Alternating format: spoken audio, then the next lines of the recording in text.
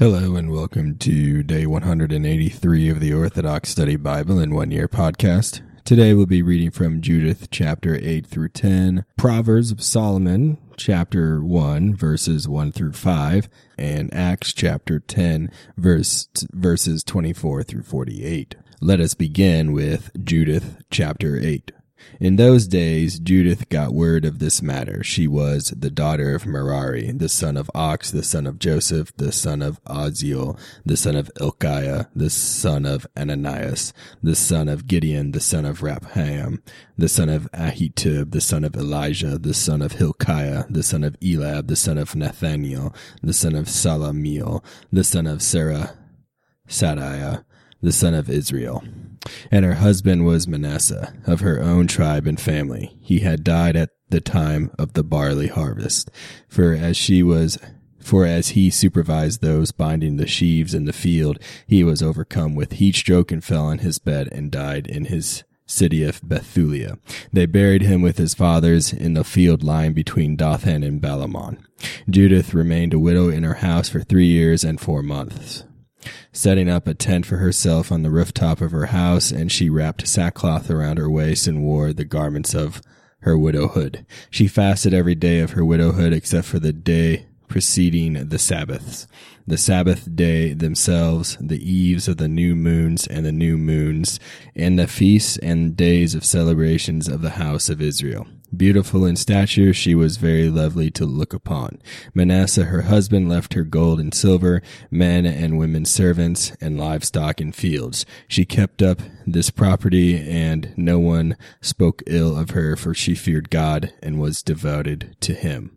When Judith heard the angry words the people spoke against the rulers being weak for want of water, and the things Uzziah said to them by oath, promising them after 5 days to surrender the city to the Assyrians, she sent her faithful maid, who was responsible for all her possessions, to call on Chabris and Charmis, elders of the city. They came to her, and she said to them, "Listen to me now, rulers of the people of Bethulia. Your words spoken today to the people are not right, nor is the oath you have sworn and pronounced between God and yourselves, promising to surrender the city to our adversaries unless the Lord turns and helps you in so many days. Now, who are you to have put God to the test this day, setting yourselves up as God's equal among the sons of men?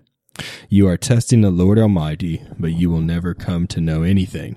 You cannot plumb the depths of the heart of man, nor grasp the thoughts of his mind. How then do you expect to search out God, who made all these things, and come to understand his mind or comprehend his purpose?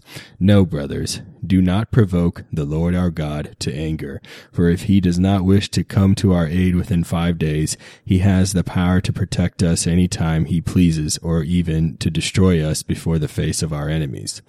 But do not put a time bind on the purposes of the Lord our God, for he is not to be threatened as is a man, nor to be coaxed as a human being. Therefore, while we await his deliverance, let us call upon him to help us, and if it pleases him, he will hear our voice. For there has not arisen in our generation, nor has there been in this present time any tribe or family or people or city of ours that bowed down to gods made with hands, as happened in earlier times. Because of this, our fathers were given over to the sword and to pillage, and that is why they suffered a great defeat before our enemies. But we know no other God but him. Therefore we have hope. He will not disregard us, nor any of our nation. For if we are seized, all Judea will fall, and our sanctuary will be plundered, and he will make us accountable for its profanation with our blood. For the slaughter of our brethren, the captivity of our land, and the desolation of our inheritance, he will bring upon our heads, regardless of where we are enslaved among the Gentiles. We will be an offense and a reproach in the eyes of those who master us. For our servitude will not be to our benefit, rather the Lord our God will turn it to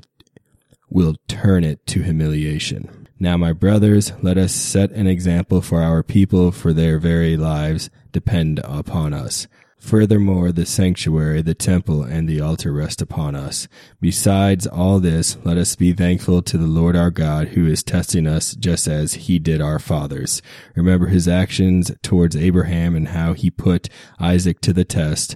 Recall what happened to Jacob in Mesopotamia of Syria, while shepherd to the sheep of Laban, the brother of his mother.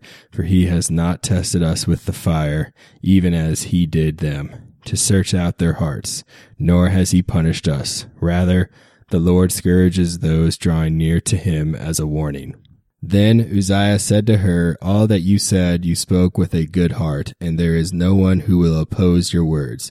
This is not the first day on which your wisdom has been evident, but from your earliest years all the people have recognized your understanding, because the disposition of your heart is good. But the people are very thirsty, and they compelled us to do just as we spoke to them, and caused us to take an oath which we will not break. Now pray for us, since you are a devout woman, that the Lord will send rain to fill our cisterns, and we shall not faint from this thirst again. Then Judith replied to them, hear me, and I will do something which will be known unto all the generations of our descendants. You must stand at the gate tonight, and I will go out with my maid, and within these days in which you promised to surrender the city to our enemies, the Lord will deliver Israel by my hand. But you must not ask me what I am going to do, because I will not tell what I am going to do until I complete the task.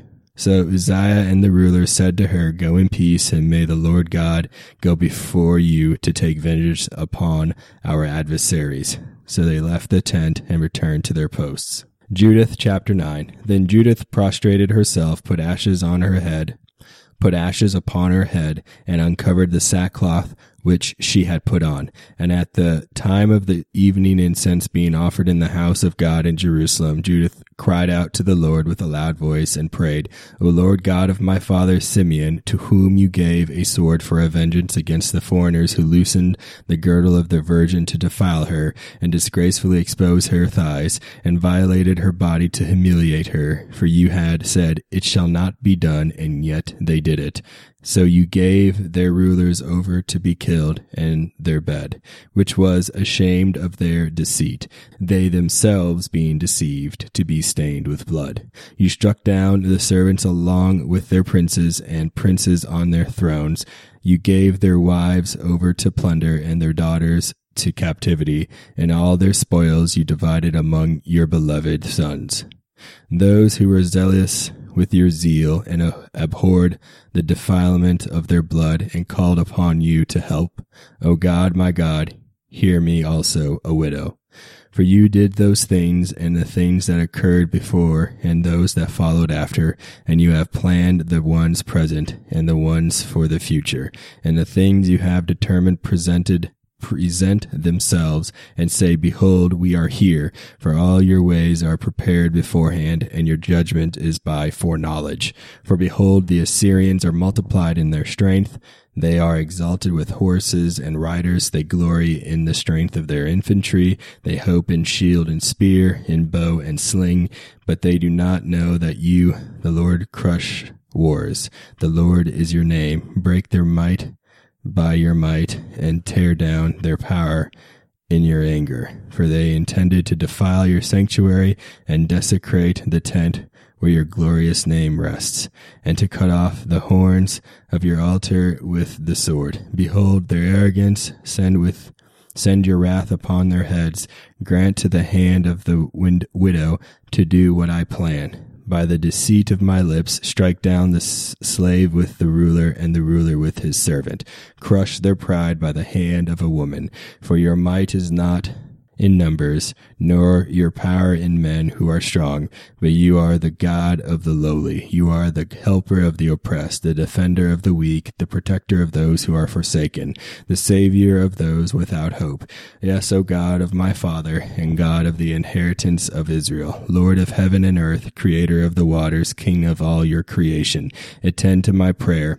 Cause my deceitful words to be their wound and a bruise to those who planned cruelty against your covenant and your holy house and Mount Zion, and against the house your sons possess.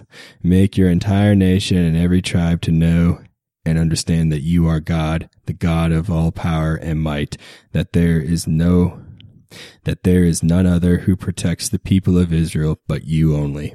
Judith chapter 10. When she had ceased crying to the God of Israel and had completed all her words, she arose from where she had prostrated herself and summoned her maid and went down into the house where she lived on the Sabbaths and her feast days.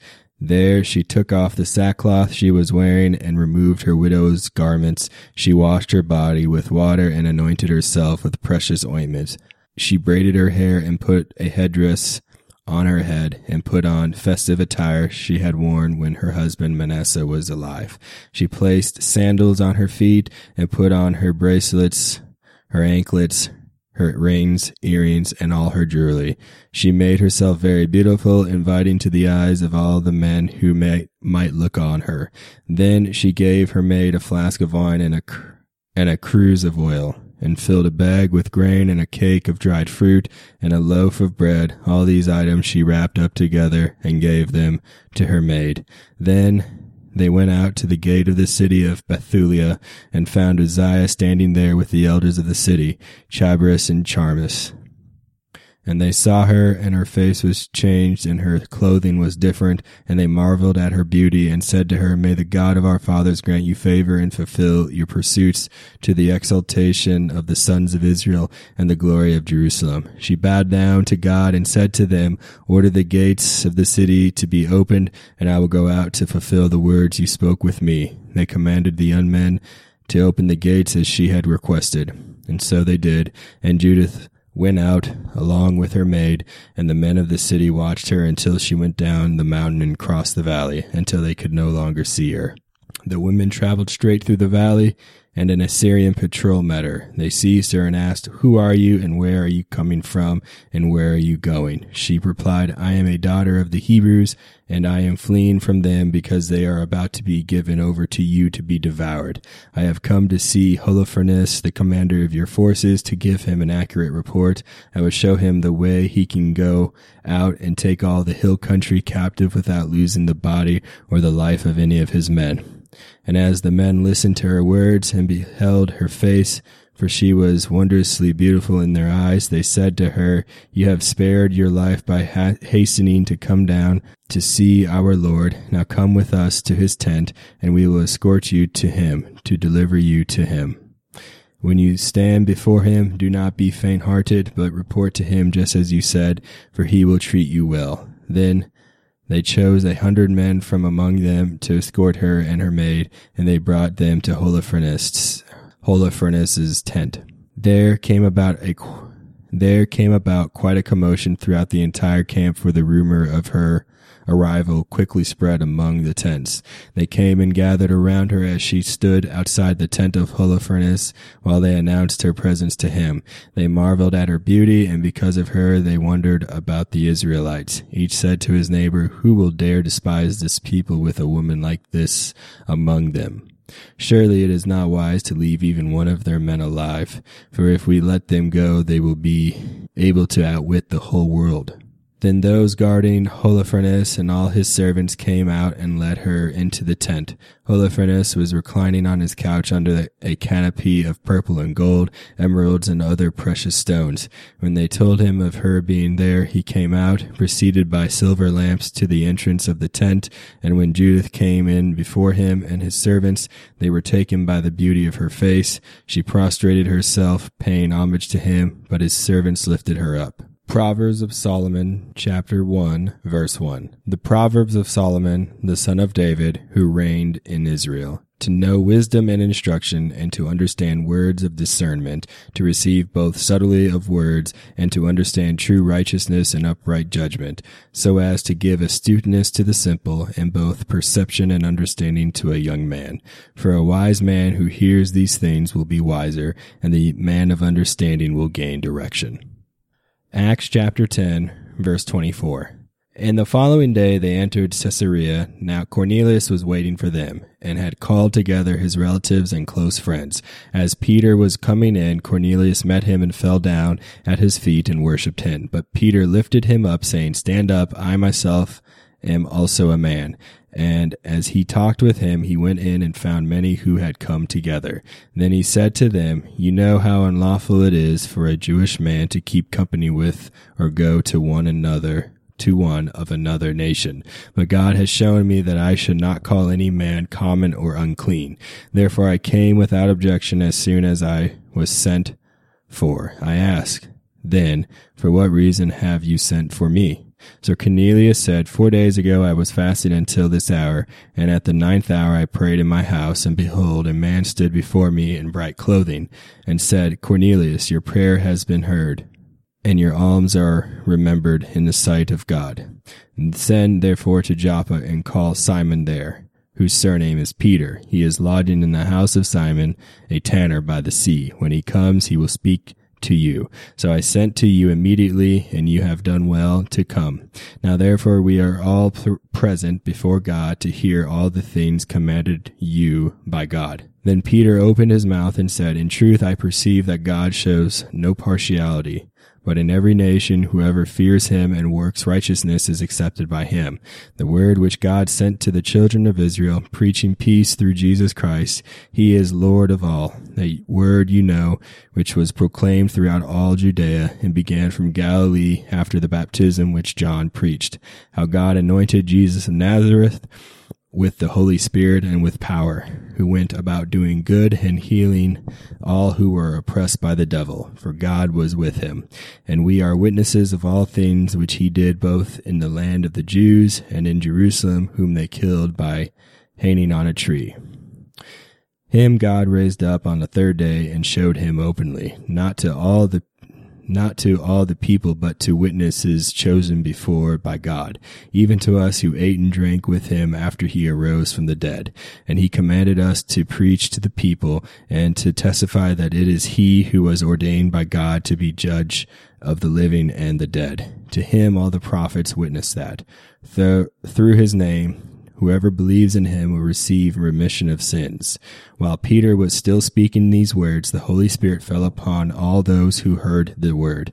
And those of the circumcision who believed were astonished, as many as came with Peter, because the gift of the Holy Spirit had been poured out on the Gentiles also. For they heard them speak with tongues and magnified God. Then Peter answered, "Can anyone forbid water, that these should not be baptized who have received the Holy Spirit just as we have?"